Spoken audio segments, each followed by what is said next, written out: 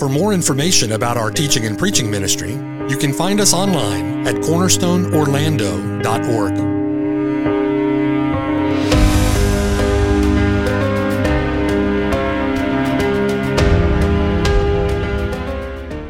The following sermon has been brought to you by Cornerstone Orlando, making disciples for the glory of God.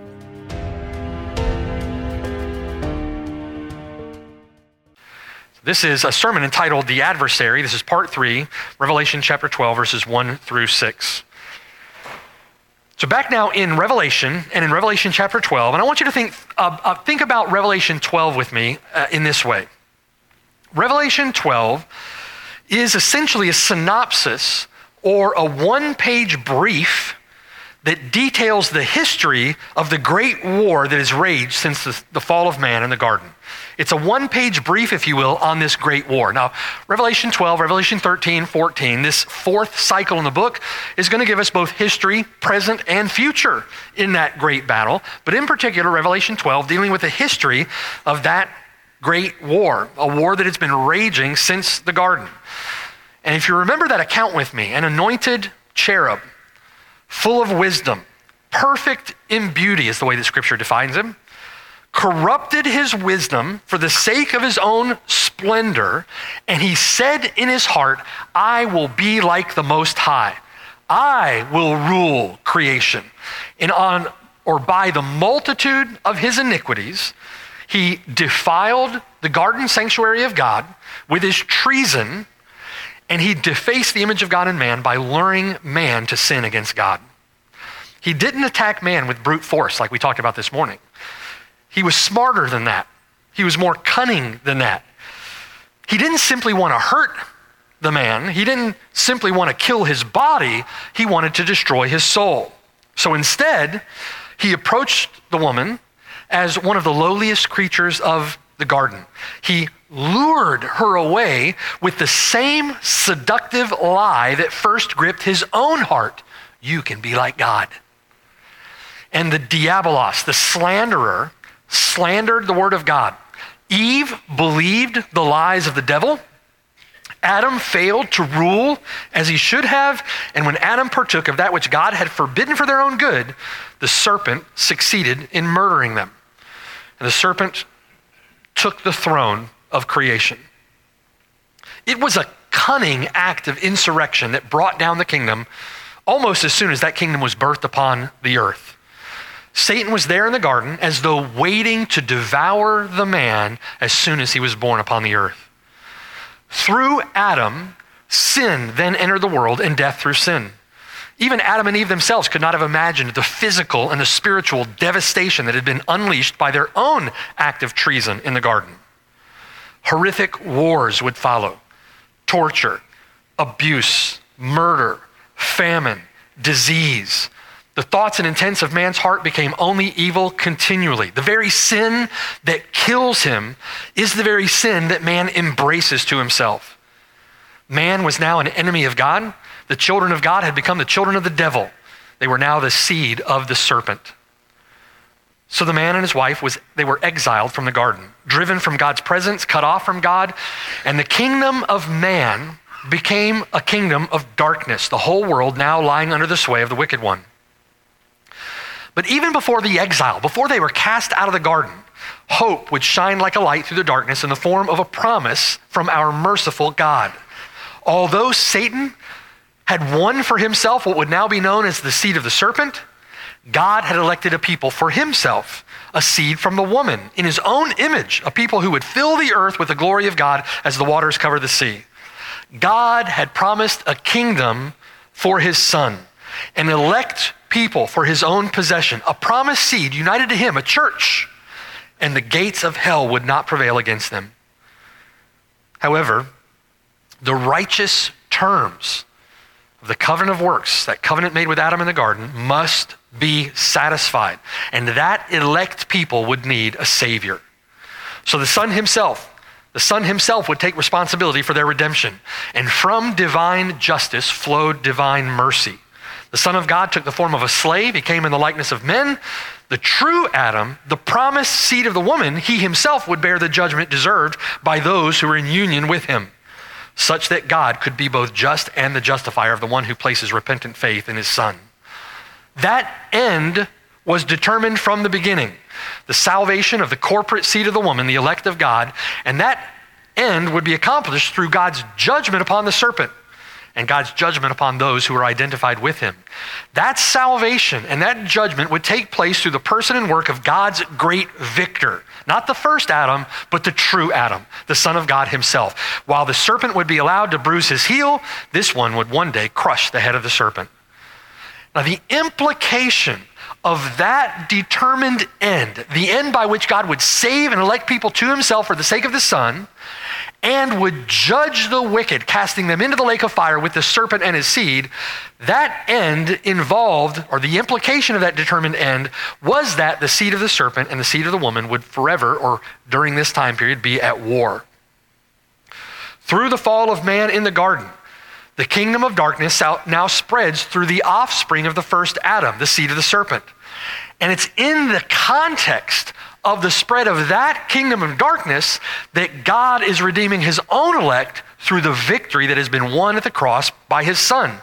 It's in the midst of the darkness that the light of the gospel shines. And the strong man, bound in his defeat, is having that kingdom of darkness, having his kingdom plundered. One day, the everlasting kingdom of the Son will be fully consummated. Its foundation laid upon the ruins and the rubble of that kingdom of darkness. As all the enemies of the Son are made his footstool. Now, it's the difficulty of accomplishing those ends. The end of establishing an everlasting kingdom under a Son of righteousness, a King of righteousness, and destroying that kingdom of darkness and casting away forever the serpent and his seed.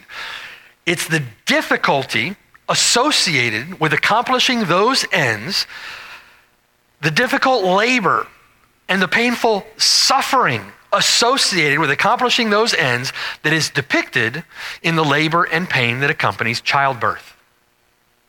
Childbirth, the difficulty, the pain associated with childbirth is a picture of that difficulty, pain, suffering associated with the birth of those redemptive plans and purposes, with the consummation of that kingdom.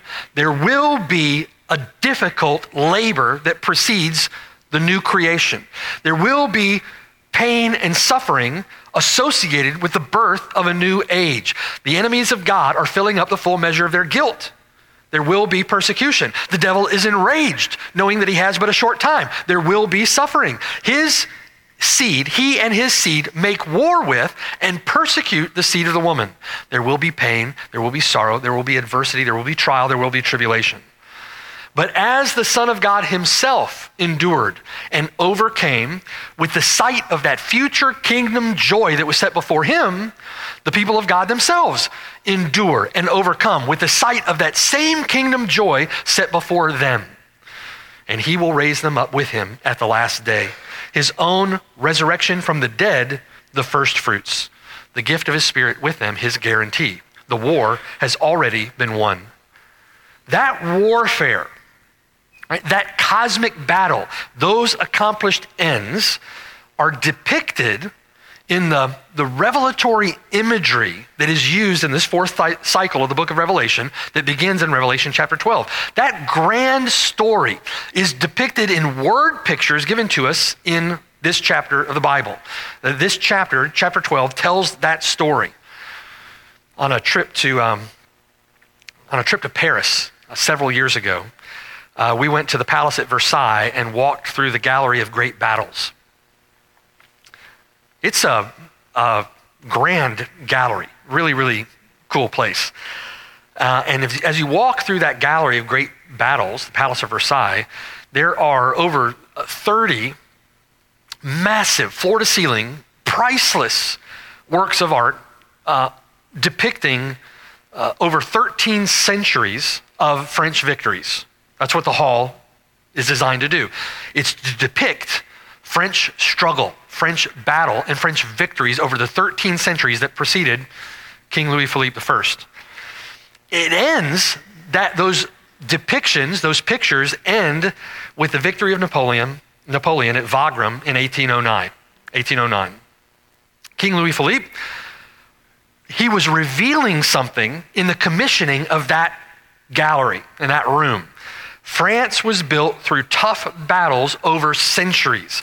After fighting enemies from within and fighting enemies from without, for all that time, King Louis Philippe pronounced France glorious. And with the reign of Louis Philippe I, they were entering a new and lasting area of peace and prosperity. That's interesting that in that gallery of great battles that ends with the Battle of Napoleon at Wagram in 1809, there was no painting depicting the loss of Napoleon at Waterloo.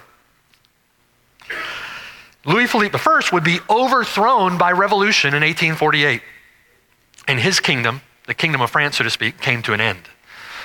The point of that example is this. The king depicted in the Gallery of Great Battles, he depicted what he thought was a centuries-long progression to great glory, to final glory, to triumphant glory. The paintings represented actual battles, but the pictures communicated far more than 1,000 words about the history and future of France. These signs that are given to the Apostle John in Revelation chapter 12, revealed to him in Revelation chapter 12, accomplish a similar end or a similar purpose. Rather than being a mere tribute to man's pride, those priceless word pictures do in fact reveal the glory of God and the glory of his kingdom. It is a gallery, if you will, of a great battle. A woman clothed with the sun, the moon under her feet, a garland of 12 stars upon her head.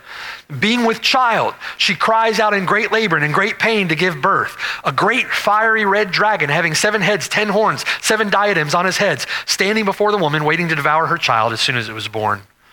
In other words, these great floor-to-ceiling paintings, if you will, these masterpieces given to John in Revelation 12, depict the gallery of a great battle. We examined the identity of the woman in the opening sermons of this text and who she represents. That picture worth far more than 1,000 words to the history, if you will, of God's redemptive purposes and plans for those who are his own. We're now considering a depiction in that gallery of great battles.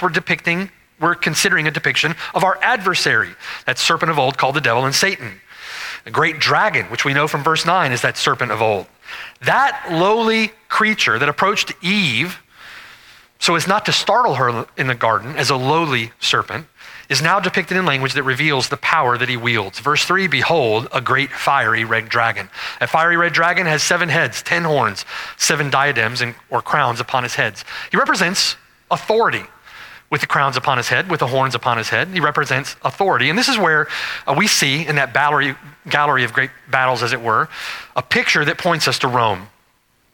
Rome was the world empire that was in power at the birth of Jesus Christ, and Rome was the world empire still in power as John wrote Revelation. This dragon, this devil of old called Satan, is seen now as the ultimate power behind the activity and the reign of this world power. And I want you to see that as we walk through the gallery, so to speak, of this great battle. Again, these realities have been foretold by the prophets, and we see in the prophets the raw material associated with the symbols that we see in Revelation chapter 12. So for that raw material, we turn back to the Old Testament and we turn to Daniel chapter 7. So look at Daniel 7 with me. Daniel 7 provides the raw material for the pictures that are being drawn for us through these signs in Revelation chapter 12. And in Daniel chapter 7, it's in Daniel that we're introduced to this beastly kingdom in Daniel chapter 7 that's depicted by a fearsome beast with 10 horns. Look at Daniel chapter 7, verse 2. And think with me about this picture. In verse 2, Daniel spoke, saying, I saw in my vision by night, and behold, the 4 winds of heaven were stirring up the great sea, and 4 great beasts came up from the sea, each different from the other. 4 great beasts. Now we're told that these great beasts represent 4 great world kingdoms. You read through the book of Daniel, you'll see that. These 4 great beasts correspond to the 4 kingdoms that would arise from Nebuchadnezzar's dream in Daniel chapter 2. Nebuchadnezzar has his dream in Daniel chapter 2 of these 4 kingdoms that would arise upon the earth. When we get to the visions of Daniel 7, 8, 9, and 10, we see Daniel's visions of these 4 earthly kingdoms. In verse 4, the first was like a lion, had eagle's wings. I watched till its wings were plucked off, and it was lifted up from the earth and made to stand on 2 feet like a man, and a man's heart was given to it. Well, if you know that account, that's from our study through the book of Daniel. That lion represents Nebuchadnezzar himself in the kingdom of Babylon. Verse 5, suddenly another beast, the second like a bear. It was raised up on one side, as though more powerful on one side, had 3 ribs in its mouth between its teeth, and they said thus to it, arise, devour much flesh. We know that would be the Medo-Persian Empire that would conquer Babylon, that empire that would arise and come after Nebuchadnezzar. Verse 6, after this I looked, and there was another, like a leopard, which had on its back 4 wings of a bird. The beast also had 4 heads, and dominion was given to it. This is reference to the Greek empire that will follow the Medes and the Persians. I commend a study of Daniel to it. It's fascinating how these beasts apply to these kingdoms that arise in world history after the prophecy of Daniel. Finally, verse 7. After this, I saw in the night visions, and behold, a 4th beast, dreadful and terrible, exceedingly strong. It had huge iron teeth. It was devouring, breaking in pieces, trampling the residue with its feet. It was different from all the beasts that were before it, and it had 10 horns. Now, horns are symbols of authority. Right? Think of horns in that way. Verse 8. I was considering the horns, and there was another horn, a little one, coming up from among them, before whom 3 of the first horns were plucked out by the roots. We don't have time to get into these details, but all that is a symbol of authority that was being wielded. And there, verse 8, in this horn were eyes like the eyes of a man. In other words, he had the ability to reason, had wisdom, and a mouth speaking pompous words. This is a first iteration of what is typological of an abomination or an abominable one who makes desolate. This is the abomination of desolation. It's a beastly antichrist. We're going to see these figures rise up in all of these beastly kingdoms that rise on the earth. A little horn wielding great authority with a mouth speaking pompous words later will be described as an abominable one who makes desolate, or an abomination of desolation. This is a beastly antichrist. Verse 19. In verse 19, I wish to know the truth about this 4th beast, which was different from all the others, exceedingly dreadful, with its teeth of iron, its nails of bronze, which devoured broken pieces and trampled the residue with its feet. And the 10 horns that were on its head, the other horn which came up, before which 3 fell, namely, that horn which had eyes and a mouth which spoke pompous words, whose appearance was greater than its fellows. Notice the horn is a man, a ruler, right? It's referred to as his fellows. Verse 21, I was watching, and the same horn was making war against the saints and prevailing against them. This is symbolic imagery, amen? It wasn't a literal horn. This is a ruler, this is a man who's making war with the saints, and making a war in which he was prevailing against them. Verse 22, until the Ancient of Days came, and a judgment was made in favor of the saints most high, and the time came for the saints to possess the kingdom. Thus he said, verse 23, the 4th beast shall be a 4th kingdom on the earth, which shall be different from all the other kingdoms, and shall devour the whole earth. There was a sense in which those kingdoms that came before devoured a portion of the earth. They covered a segment of the earth. This kingdom would be seen as a kingdom which covers the entirety of the earth.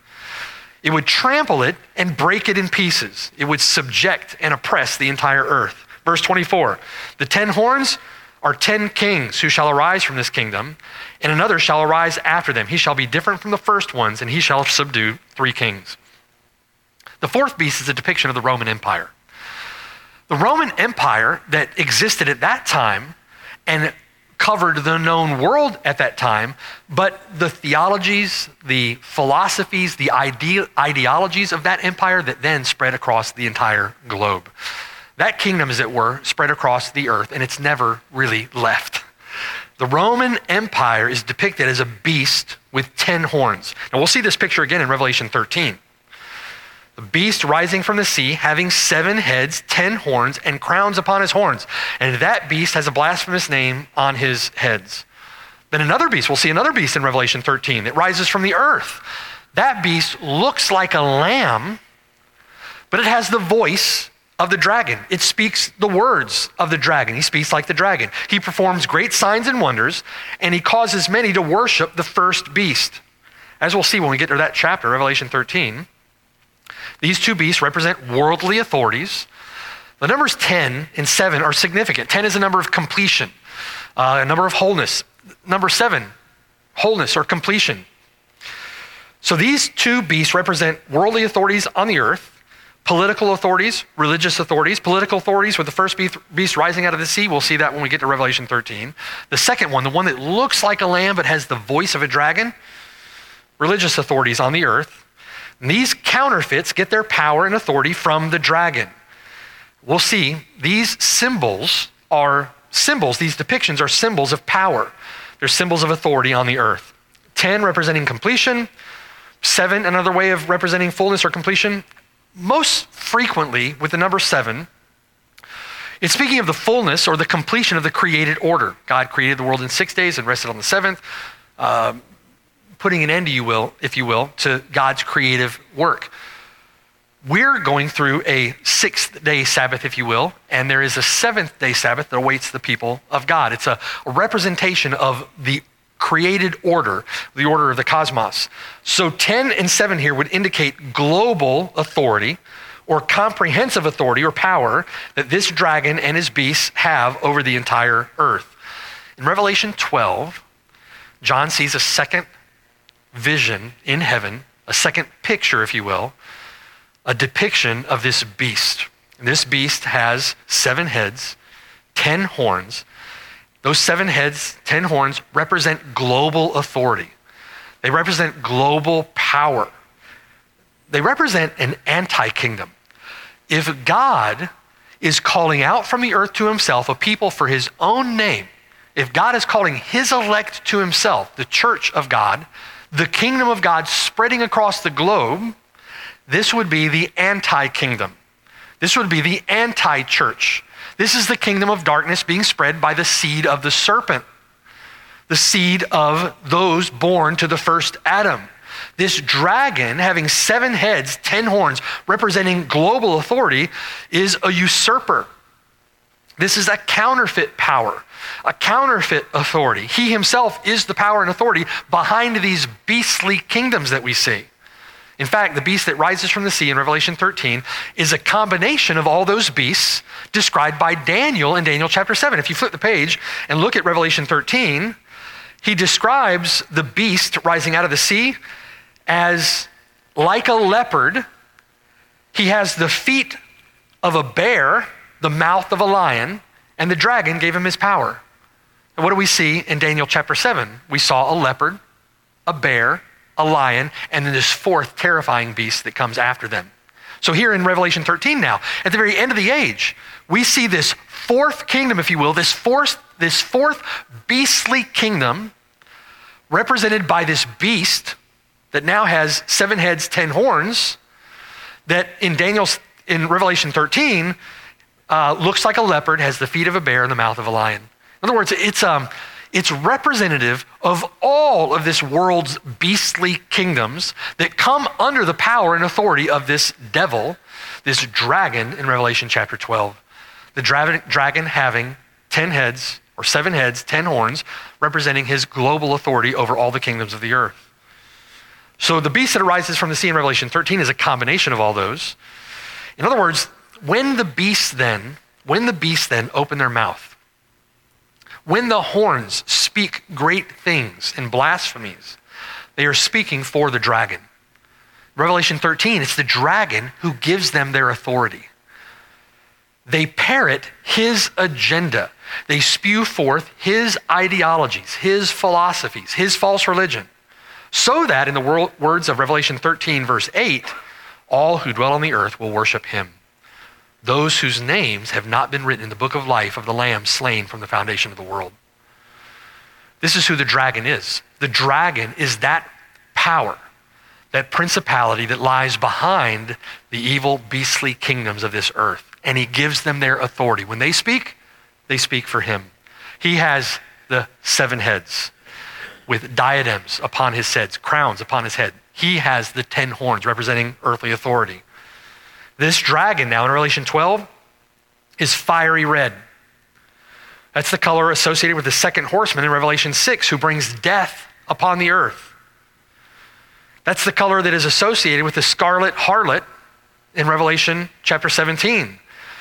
The harlot rides atop the beast, having 7 heads and 10 horns. She makes this world drunk with the wine of her fornication. She herself is drunk with the blood of the saints. She is the demonic counterfeit in Revelation 17. She's the demonic counterfeit of this woman depicted in Revelation 12. Everywhere that God's truth is depicted or God's truth is asserted, Satan creates a counterfeit. Satan manufactures a lie. He is the liar. He is a liar and the father of lies. So he creates this demonic counterfeit, this harlot that will ride atop the beast in Revelation 17. Drunk on the blood of God's people. She has global authority, power over the nations, over those who dwell on the earth. Where the woman in chapter 12 represents the people of God, the seed of the woman, she represents those who dwell on the earth. Those who dwell on the earth listen to her. She is the anti-church. Again, this is a counterfeit of God's people. She speaks for the dragon. Now, there are people who are killed in this war, no doubt about that. There are countless multitudes who will perish, body and soul destroyed in hell. But this is not ultimately a war between physical troops lined up across from each other on a field of battle. It's not like that gallery of great battles at the Palace of Versailles. You don't see British troops and French troops lined up across a field facing each other with guns. Those physical wars are the result of an ideological battle. The French Revolution was the result of an ideological war, empty and bankrupt philosophies. Those physical wars are the result of a spiritual battle that rages behind them. Satan spews forth lies, just like he did in the garden. Grace and truth come through Jesus Christ. The battleground isn't first a patch of dirt. The battleground is first in your heart and in your mind. We talked about that this morning. Right? The question comes down, whose word are you going to believe? Are you going to listen to the voice of the harlot, or are you going to listen to the voice of God? Are you going to listen to the words of the dragon spoken through these beasts, or are you going to listen to the word of God? Whose word are you going to believe? So back in Revelation chapter 12, now in verse 4, this deceitful dragon with global authority, with his tail, verse 4 says that he drew a third of the stars of heaven and threw them to the earth. Drew a third of the stars of heaven away. Now, oftentimes the stars in the Bible, stars refer to the people of God, as we talked about last week, and they refer to angels. We saw this demonic horde that was unleashed upon the earth as locusts under the 5th trumpet in Revelation chapter 9, if you remember when we worked through that text. That demonic horde of locusts had a sting in their tails like that of a scorpion. Under the 6th trumpet, the judgments associated with that trumpet, his demonic horsemen spewed smoke and fire and brimstone out of their mouths. They were unleashed upon the earth, and they had tails like a serpent. They had tails like a dragon. And their power to harm was in their mouths, the fire and smoke that proceeded out of their mouth, and in their tails with which they stung men, tormented men who dwell on the earth. So in Revelation chapter 12 now, we see this dragon himself with power in his tail. And with his tail, he cast away, if you will, a third of the stars of heaven. He threw them to the earth. Now we saw last week, stars are associated with purity. They're distant, if you will, from the corruption that is associated with this earth. They're associated with purity, separation, sanctification. They're holy, as it were. And the innumerable host that is associated with God is often referred to as stars because of their separation to God from the immorality associated with this earth. They shine in the firmament. They shine in the darkness. So as those stars are associated with the people of God, the church, they are also associated with the angels of God who are thought to be pure. Job says that the earth was created as the morning stars sang together. Speaking of angels, all the sons of God shouted for joy. Both those statements referring to angels. So when is it that Satan drew away a third of the angels of heaven and cast them to the earth? That's something we've heard before and understood to be the truth, that Satan drew away a third of the angels of heaven with him, and with Satan they were cast to the earth. We know that Satan rebelled against God prior to the fall of man. We found Satan in the garden in Genesis chapter 3. So we know that this great rebellion, this great treason took place somewhere in the space between Genesis 2 and Genesis chapter 3. Because in Genesis chapter 3, we're introduced now to this serpent who had committed treason against God and now is deceiving the woman. So it would certainly appear from the text that follow that angels rebelled with him and left with him. However, it's interesting, this specific language used in Revelation 12, referring to Satan being cast down to the earth and his angels, his demons, being cast out with him, this takes place at the enthronement of the Lord Jesus Christ. If you look at Revelation chapter 12, down in verse 7, this casting of Satan to the earth takes place after the enthronement of the Lord Jesus Christ. Verse 7, war broke out in heaven. After the Son was caught up to his throne, war broke out in heaven. Michael and his angels fought with the dragon, and the dragon and his angels fought, but they did not prevail, nor was a place found for them in heaven any longer. So the great dragon was cast out, that serpent of old called the devil and Satan, who deceives the whole world. He was cast to the earth, and his angels were cast out with him. So I would submit to you that this is the place that is being referred to here in Revelation chapter 12. Satan was cast out, being cast out of heaven. He drew a third of the angels with him, fallen angels who fell with him, and they were cast to the earth. And as we'll see working through Revelation 12, that demonic force, those demonic forces headed by Satan, now persecute the offspring of the woman. They persecute the people of God on the earth.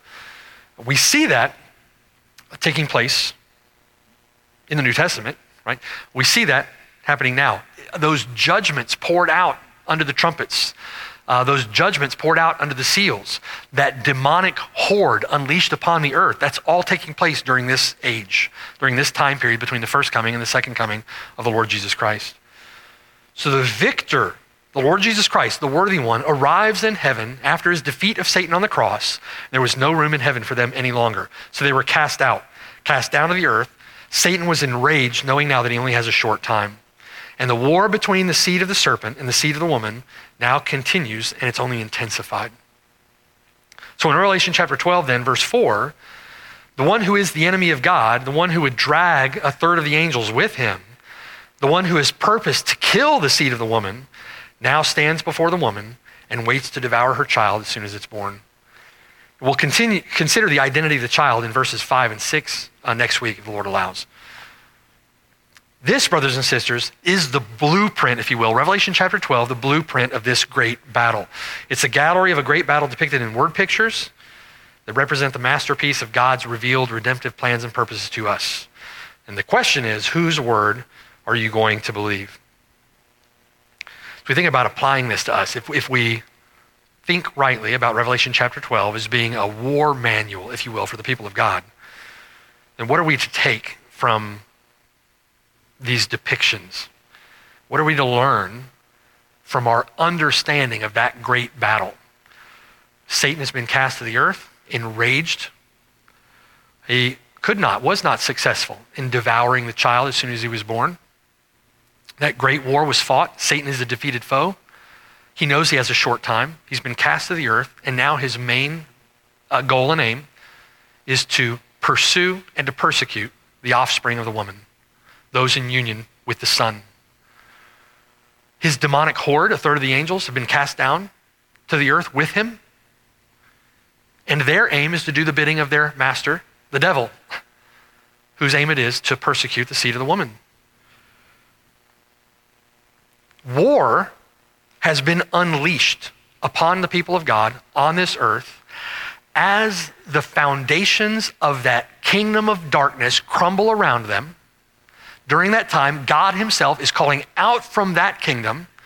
He has bound the strong man, as it were. He is now plundering his house, calling out for his own name a people, an elect people, for the sake of his Son, who will inhabit that eternal and everlasting kingdom that will be consummated at the end of the age.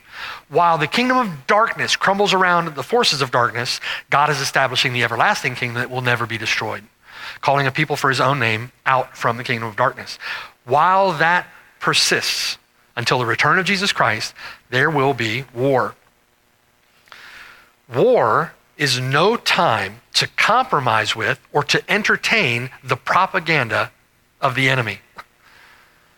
We cannot compromise with the propaganda of the enemy. We're to stop being conformed to the patterns of this evil age. We're not to allow the forces arrayed against us to press us into the mold of this evil age. We've got to stop being pressed into that mold.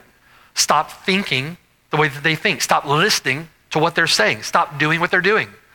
Stop acting like they act. Stop loving the things that they love. We need to be transformed by the renewing of our mind. We need to understand what is that good and perfect and holy and acceptable will of God. Paul warns in 1 Timothy chapter 4:1, he warns us, the Spirit expressly says that in latter times, some will depart from the faith, giving heed to deceiving spirits and doctrines of demons. Again, this is not a battle that takes place on a physical battlefield with soldiers lined up against one another, holding guns pointed at each other. This is a battle that takes place in your heart and mind. Some, Paul says, will depart from the faith, giving heed to that enemy propaganda, giving heed to deceiving spirits, giving heed to doctrines of demons, speaking lies in hypocrisy, having their own conscience seared with a hot iron. In Romans chapter 12, verse 2, this world system, that fourth beast. And what do we know about that fourth beast? Standing behind that fourth beast is the dragon. The fourth beast speaks for the dragon. When the fourth beast speaks, he spews the philosophies and ideologies of the dragon. The harlot riding atop that beast speaks for the dragon. The beast that rises out of the sea speaks for the dragon. The beast that rises and stands upon the earth speaks for the dragon. Everyone that you hear coming from that fourth beast is speaking to you the words of the dragon, desiring to press you into the mold, the ideologies, the philosophies of this present evil age. The more and more and more that you succumb to that pressure, the more and more seared your conscience becomes to that voice. The more insensible that your conscience becomes that it is the voice of the devil that speaks to you. I would submit to you that professing Christians today, we're often extremely guilty of being naive, of being really ignorant of Satan's devices and Satan's schemes.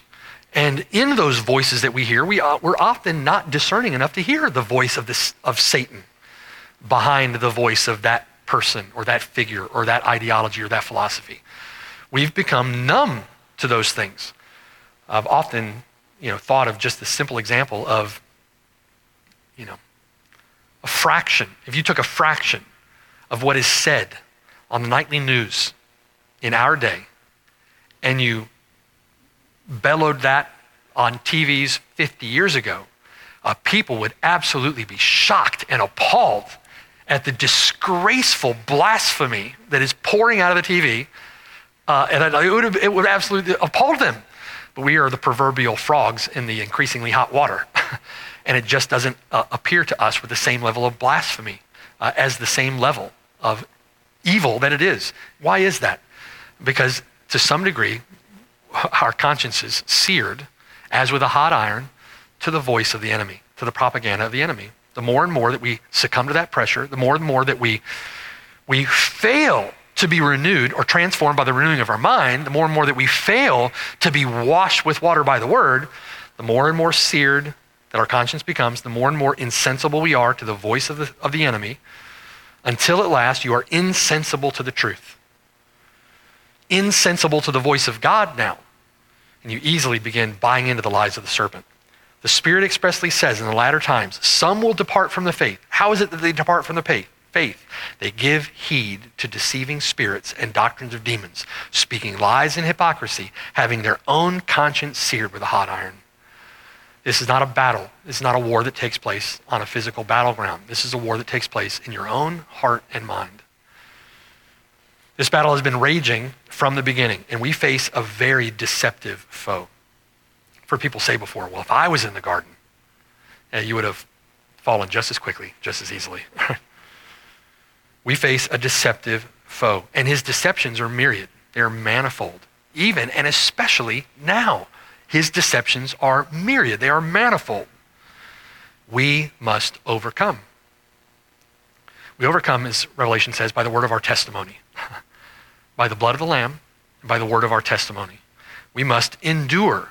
We overcome and endure through the power of his Spirit, according to his word. We've witnessed examples of exactly what Paul is warning us against in 1 Timothy 4. We've witnessed examples of that with our own eyes. Many have departed this church, and they don't depart the faith. They may go to another church. Many have departed this church and departed the faith altogether. We've witnessed that with our own eyes. They go from agreeing with you to believing lies. They go from agreeing with you to believing deceptive philosophies. They start believing the propaganda of the enemy. Again, that battle takes place first in your own heart and mind.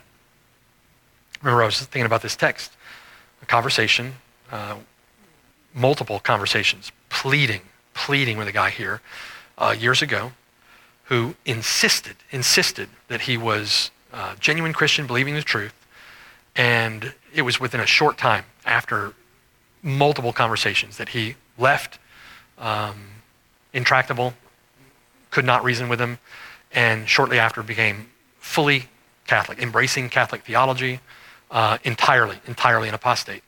And that's just one example of many examples. Some will depart the faith, giving heed to deceiving spirits and doctrines of demons. 2 Corinthians chapter 10, verse 3. For though we, brothers and sisters, walk in the flesh, we do not war according to the flesh. The weapons of our warfare are not carnal, but mighty in God for pulling down strongholds. They're not fleshly weapons, do you see? They're not carnal. They're spiritual weapons, mighty in God for pulling down strongholds. Casting down people? No, casting down arguments. Again, this is not a battle that takes place on a physical battlefield. It's a battle that takes place in your own heart and mind. Casting down arguments and every high thing, every high thought, every high philosophy, every high argument that exalts itself against the what? The existence of God? No, the knowledge of God. The knowledge of God is taking place in your mind. Bringing every thought into captivity to the obedience of Christ. Our weapons are mighty in God for pulling down strongholds, for casting down arguments, for bringing every thought into captivity to the obedience of Christ. Every thought, do you see? First, brothers and sisters, we cannot compromise with nor entertain the propaganda of the enemy. And you're getting, whether you realize it or not, you're getting a steady stream of enemy propaganda. You're like that one in the prison camp. They've got the speakers turned up, and you can't shut it out. It's just being drilled into your mind. That's happening day in and day out. How do you battle against that? With the word of God. Those weapons are warfare that are mighty in God for pulling down strongholds. You battle that with the word of God. Just like our Lord Jesus Christ, who went before us, battled the temptations of Satan in the wilderness. We're to battle in the same way with the word of God. So one, we're not to entertain or compromise with propaganda from the enemy. Two, we must preach Christ and him crucified until a consummated victory is secured and all enemies are made a footstool for his feet. We have a responsibility to be a witnessing people as God is calling out of this darkness, calling out of this kingdom of darkness, this kingdom of man, so to speak, out of this enemy kingdom. He is calling out of that kingdom of people for his name. And he's calling out of that kingdom of people for his name through the preaching of the gospel. We are given responsibility to preach that gospel. And until he calls the last of his elect out of that kingdom, you and I must preach the gospel, preach the Lord Jesus Christ. Remember what we've said in working through this book, in particular looking at the 7 churches in that first cycle in the book of Revelation. The Lord, the one who walks in the midst of the lampstands, his primary concern for the church is an enduring and overcoming witness for the Lord Jesus Christ. They must maintain their worship and they must maintain their witness. That was the Lord's concern with his church during this age. We must be concerned about our worship, that not be mixed with the ideologies of this world. And we must maintain our witness, preaching Christ and him crucified until he returns. So we have work to do, amen? And we have a battle to fight. And we cannot lull ourselves into a false sense of security or a false sense of complacency in that battle. Pray with me. Father in heaven, I pray, God, that through our consideration of this book, through our understanding of these things and thinking about them, that you would make us vigilant and faithful soldiers of our Lord Jesus Christ, knowing that the battle takes place first in our own gray matter, in our own hearts, and then that is manifested or demonstrated in the way that we speak, the way that we think, in the way that we act and conduct ourselves. That battle is then taken out to the world as we preach the gospel to the lost. So I pray, God, that by your Spirit, you would help us to wage the good warfare in our own hearts and minds against the ideologies and philosophies pouring out of the serpent in this wicked world. You'd help us to, you'd protect us from those deceiving spirits, those lies. You would preserve us. You would help us to overcome. You would keep us anchored, grounded in your word. And then, Lord, I pray that by your Spirit, you would empower us, motivate us, enable us to be faithful witnesses for our Lord Jesus Christ and lost, that we would preach Christ in the darkness till all the stars of light are brought out for the sake of our Lord Jesus Christ, for the glory of your own name. We pray these things in Jesus' name. Amen.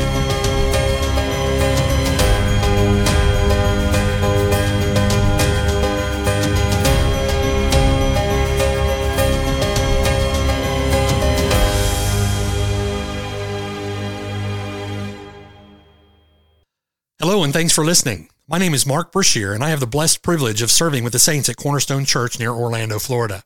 We're so grateful that you've connected with us through the sermon that you've just heard. For more information, visit us at cornerstoneorlando.org. Or better yet, come and see us on the Lord's Day at 3370 Snow Hill Road in Oviedo, Florida. We're just east of Orlando and about 15 minutes from the campus at UCF.